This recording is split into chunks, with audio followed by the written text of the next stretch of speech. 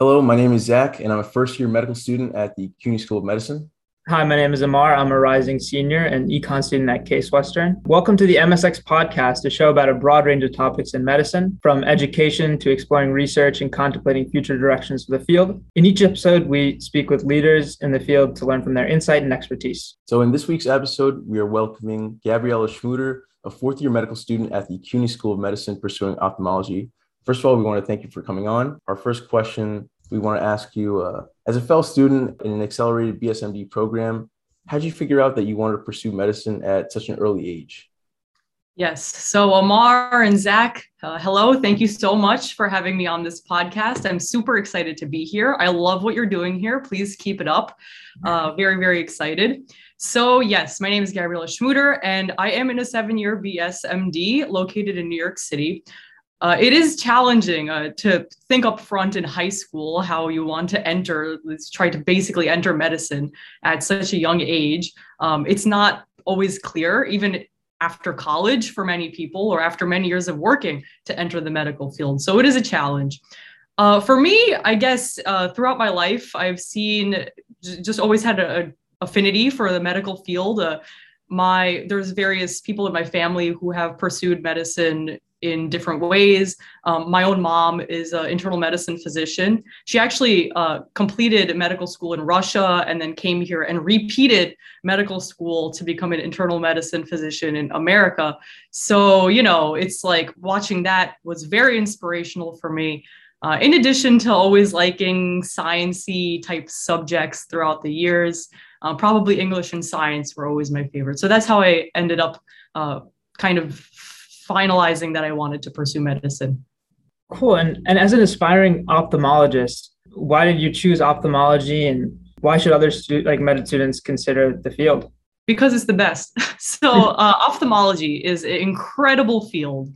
I really didn't discover it until medical school. Of course, a lot of people sometimes have family members who are ophthalmologists and have a very early exposure to the field.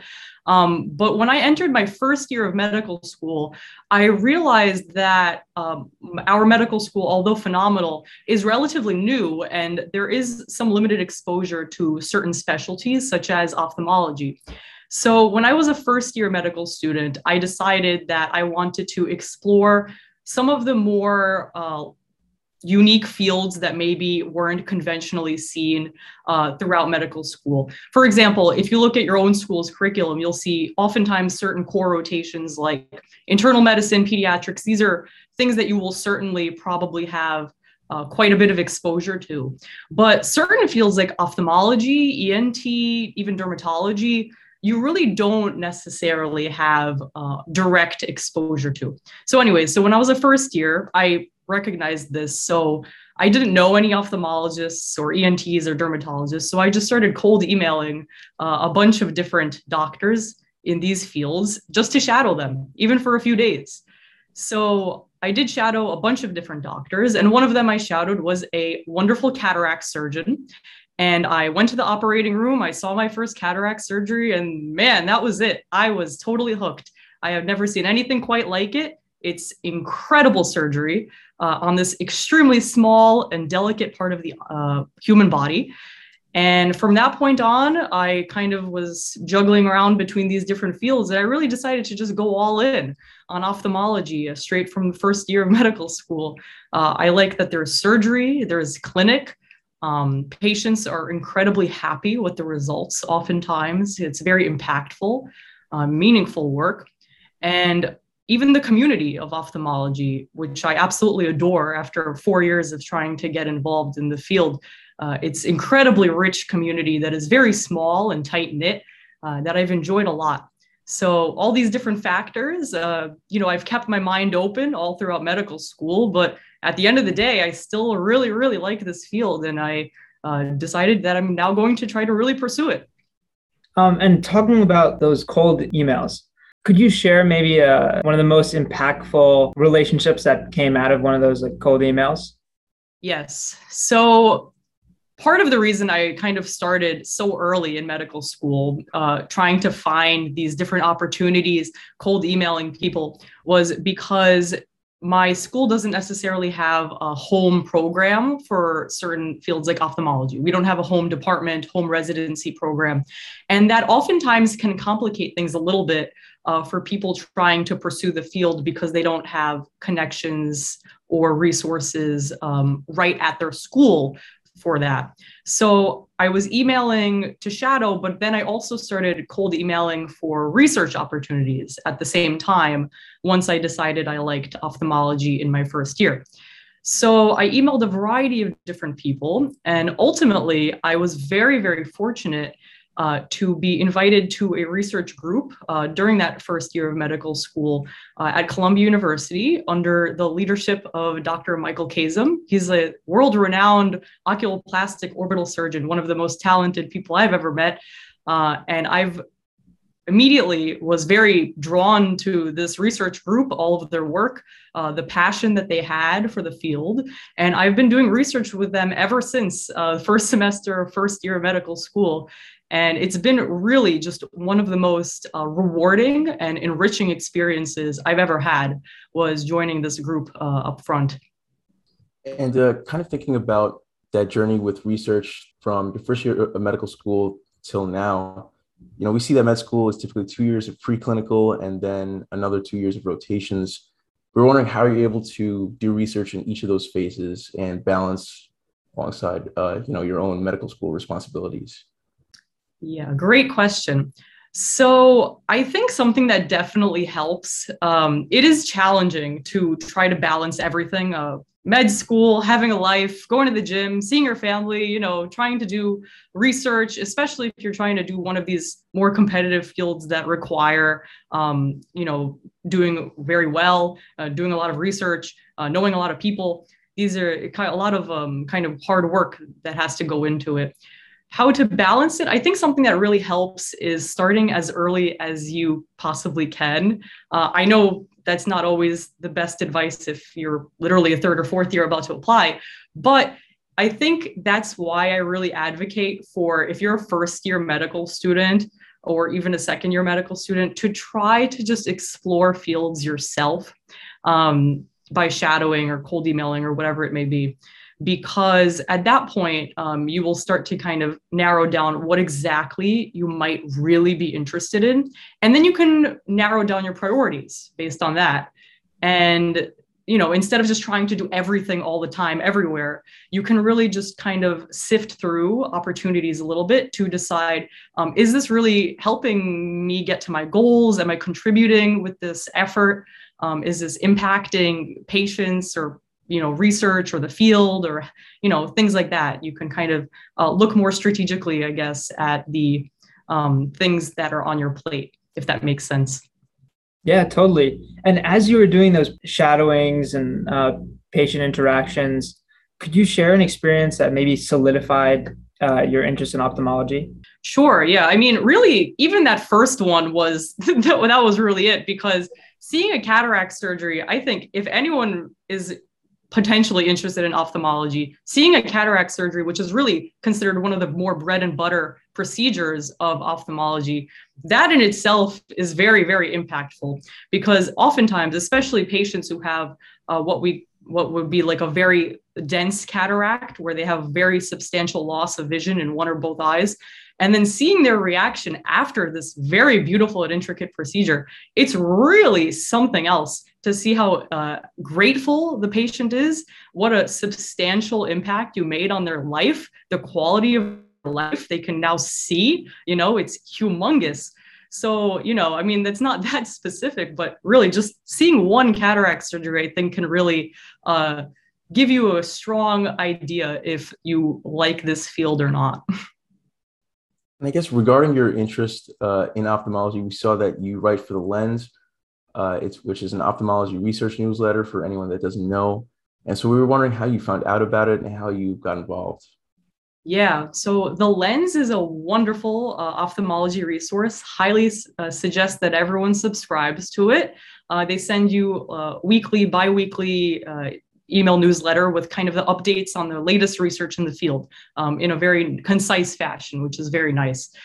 How I found about this kind of ties back to my whole journey through ophthalmology, looking for different opportunities and different avenues to discover, research opportunities, connections, resources, learning about the field. All of this kind of ties back to that. So I did email them actually kind of earlier this past year, just asking if they had any openings, if I could maybe get involved. And at that time, they really didn't, but they were very kind and actually emailed me back months later that they had an opening. I'm very grateful that they found my email for months prior to email me back. And now I've been part of the Lens for the past couple of months. It's been a wonderful experience. Really enjoy it. I'm learning a lot too, because you have to read the latest updates in different sectors of ophthalmology. I write for the cornea subsection, so I have to keep up to date with the latest cornea research, which is super fun. So highly recommend looking for within your own field or within your own interests, just something of that nature, like something like a newsletter or anything writing related could really be a very enriching experience to meet other people, like other medical students, other students who have similar interests, or to just learn more about the field. So I'm sensing a common theme with cold DMing people and like cold emailing.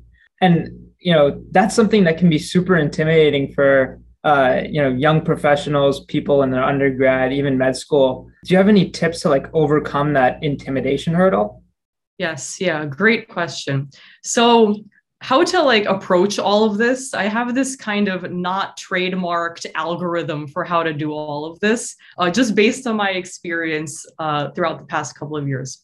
So let's say you just started medical school and you want to figure out what to do. I would say, as soon as you're a first year medical student, open your mind and let's try to figure out what you want to do. So one, you can look at your own curriculum at your school, and you again, like I said a little bit earlier, you could see what kind of specialties you probably won't necessarily get a lot of exposure in. And then you can also think about, even if you're just a first year and you still have a long journey to go, you can think about what kind of aspects of a career that you are interested in. Do you like working with your hands? Do you like, do you want to primarily be in clinic? You could kind of narrow down these choices pretty early, even if you haven't gone through all of medical school, just based on your personality type, really. And then you can narrow it down to a couple specialties. And then if you're really in between a couple specialties, I would just honestly pick the more competitive one, because then you would be gearing your application as competitively as possible. So in the event that you change your mind later down the road, at least you'll have a application that is most suitable to apply to with no closed doors, if that makes sense. So congratulations, now you picked something that you want to focus on for after that. And the next step is finding research or connections or something like that, or trying to find opportunities in the field. This is like the biggest hurdle of all. And this is particularly a hurdle if you're coming from a place that doesn't have a home program or residency in the field that you like. And if it's a competitive field, it's even harder. So what do you do? So first thing you could do is you could ask your school if they happen to have any alumni who are in the field of your interest.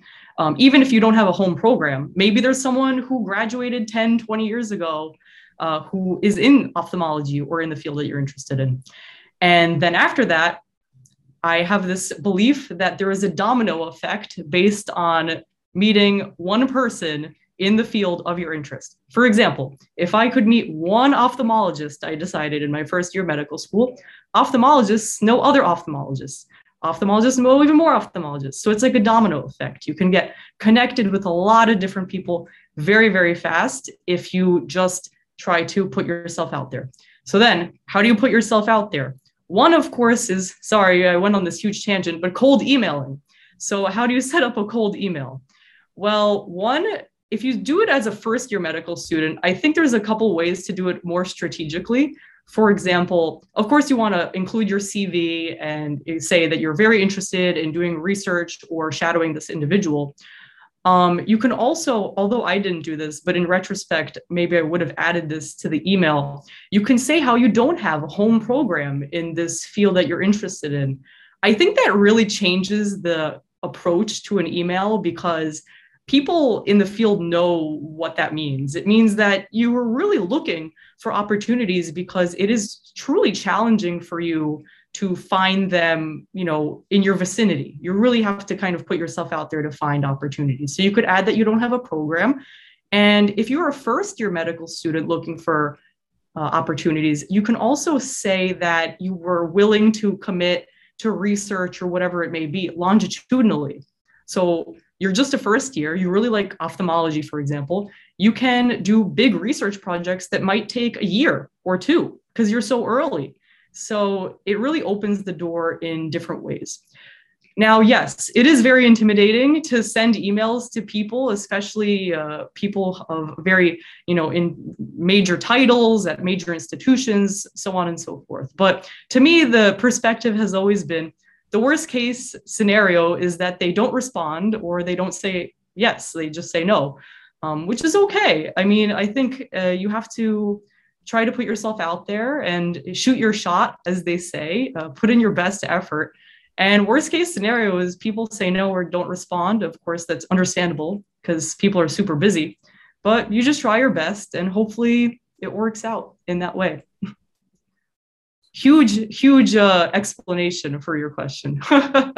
Hopefully it answered your question. Yeah, no, it definitely did. And I think there's a lot of good pieces that we could take from that for sure. I was curious about, other than cold emails, if there were any other platforms you thought could provide any benefit, like Twitter or Instagram, any ways that you use those to your benefit? 100%. Thank you for bringing that up. So social media, I think, is really so much one of the most underrated and powerful tools in networking in not just medicine, but probably in any field, but especially in medicine. Social media like Instagram, of course, a lot of it is for fun. We all post like pictures with our families and pets, and we look at memes and we laugh and send each other jokes and stuff. But used strategically, I think that social media can be incredibly impactful, as it was for me throughout medical school. So what does that mean? So in ophthalmology, for example, which is a very small field, there is a very rich community of ophthalmologists on social media, be it Twitter or Instagram, huge influx of working ophthalmologists, residents, residency programs, a lot of different people, sources of research, as well as conferences. I mean, there's so much content. In addition to even learning about ophthalmology, there's a lot of ophthalmology, like educational pages, clinical cases, pictures.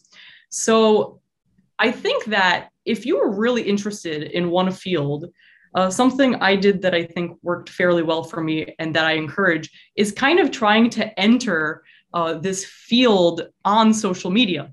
So yes, I didn't maybe have an ophthalmology residency right next to me, but I could kind of join this ophthalmology community online through social media. How you do that is you really just follow everyone like who's in a certain field. I would like their stuff. I would comment on their stuff. Don't be afraid to reach out on people on social media. Social media is a lot more informal than, say, a cold email. And people love checking their social media too. So oftentimes you'll get a response a lot quicker. It's like texting somebody practically. So I think it's a very powerful tool. I mean, I've had a number of opportunities in research or networking through social media alone. As a matter of fact, I had lunch today with a fellow applicant that I met on social media. We're just both applicants who follow each other. Now we're both in New York City for this weekend, and we just had lunch. So, it's a great tool to meet people at all levels of training. And I highly recommend trying to use that to your advantage. As a matter of fact, even this podcast, right? Like you reached out to me on social media. So it just goes to show the power that is within this tool. And now moving on to leadership. One trait that I've seen through your YouTube channel with the speeches that you gave is leadership. And I'd like to know more about what experiences molded your perspective as a leader and what lessons you've learned along the way. Sure. So I've just always really liked, as you could see, talking to people, getting people all together, collaborating with people. I'm a huge fan. I think that's how we make progress in anything, whether it be medicine or just living life. That's how we make progress. That's how we grow professionally and personally. It's by leading kind of together and collaborating all together. So really just even at a young age and through high school, college, that you're talking about like my graduation speeches for high school and college that I was very fortunate to give. But I've just always really liked trying to help people's ideas come to surface through either leadership positions or being elected as some sort of, title position, whatever it may be. So to me, it's always just been fun. I like to work with people. I like to talk to people. And I think that we can make things happen by getting all together and just sharing ideas. Considering the fact that you're in your fourth year medical school, do you have any notable experiences from any recent elective rotations that you've had that you wanted to talk about? Yes, absolutely. So I'm actually currently on my away rotation at Cornell for ophthalmology. It's absolutely amazing, beautiful institution, so many great minds here. I actually had a very surreal experience this past Friday. I was in the operating room with an attending who I did research with as a first-year medical student when he was a fellow. So to put that into a different context, imagine me as a first-year medical student just trying to dabble in ophthalmology research a bit, and he was the fellow at the time. And then now I'm on the kind of the other side of the medical school spectrum as a fourth year, applying to ophthalmology, and he's the attending in the operating room. So that was incredibly surreal. I absolutely loved it. It was a real honor to be in the operating room with him. And I think that really, not to be cheesy, was a bit symbolic and metaphorical in a way, indicating to me this the power of being dedicated to a particular field, being dedicated to what you're doing. I mean, certainly there are many points throughout the past 4 years when you kind of question, am I really heading in the right direction? Am I doing the right stuff to get to my goals? It's really hard to kind of check yourself and see if you're heading in a good direction. So to me, in a metaphorical way, going from doing research with this individual to then being in the OR with him was a very kind of validating feeling that maybe I really am heading in the right direction. And it really just speaks to the testament of the community of ophthalmology, how small the field is, and the power of mentorship, watching yourself grow professionally and personally, and watching your mentors grow professionally and personally. It's absolutely awesome, and I'm really enjoying it. And so do you have any tips for students to be like a good mentor and get the most amount of information while not being rude to the mentors? Yes, yeah, of course. So I think I once watched this ophthalmology webinar that kind of talked about different tiers, I guess, of mentors. For example, there are sponsors, what they would call sponsors. And these are kind of very well-connected major leaders in the field who actually help you connect with other mentors in a way. It's almost like a leader of the mentors, I guess. And then, of course, there's like a more intimate type of mentor. And that's the type of person maybe you feel like you can reach out to for residency advice or which rotation to do, kind of more of the day-to-day nitty-gritty stuff. But certainly, I think from my own experience, it's very helpful to try to ask targeted questions. You don't necessarily want to go up to someone who's super duper busy and say, what do I do? Try to have targeted questions about what you feel might be the next step, or based on your experience, if you need some advice in some different way. And a lot of this advice, actually, a lot of it is available through resources such as social media or online. People post advice all the time, all these leading figures in ophthalmology and in different fields. They tell you what they would do differently in the past, what they recommend you do for residency application, what they recommend you do in medical school to help your application or to meet other people. So there are different sources of advice for sure. But I really recommend trying to find as many mentors, I guess. I use the term mentor very loosely. I think everyone who I've ever met in ophthalmology is in some way my mentor. Even the people I shadowed for a few days, they're already my mentor. I accept them as a mentor because to me, they gave me an opportunity in the field that has allowed me to develop the interest. I'd love to talk about some of the advice that's online, but maybe from a different lens, some of the advice that you provide about food. I was reading your food blog before this, and I'd love to explore how maybe writing has had an impact on your life and how your writing process has changed. You're writing for the food blog, for the newsletter and research. I'd love to hear more about that. Totally. So the food blog, I really started just for fun when I started college in like 2015 or 2016. Living in New York City, one of the best cities, I think, in the whole entire world. There's so much food here. And, the food is really good looking too. And you want to take a picture and post it. Everyone loves this, especially on Instagram. So I started it originally under that premise. And I've just kept with it ever since. It's super fun. It's mostly photography now. I did have a period of time where I wrote more of reviews. Sometimes I still do kind of just like loose reviews of different places. But writing, I think, has definitely been a major part of my life. I've really enjoyed writing. I hope to one day write a book or two. Don't know what it's about yet. Maybe check back with me in like 10 years and then I'll let you know. But writing, I think, is a very important skill. And I think it's one that has a lot of impact in medicine as well. And not only translates over in hobbies like a food blog, but into also more serious endeavors such as research. Being a good writer in research, although it's a completely different form of writing, is really important. And I think can really impact of course, the quality of your papers and even like the acceptance of a paper based on the writing and how well it is, articulated in that regard. So considering the amount of writing that you've done specifically in research, we were wondering how you optimize those types of papers into, publishing vast volumes of work as you did. We were wondering, what was that like during your time in medical school? Sure. Yeah. I mean, vast volumes is like a very, very generous term. I wouldn't say vast volumes, but yeah, I mean, I've definitely tried to publish as much as I can throughout my time in medical school.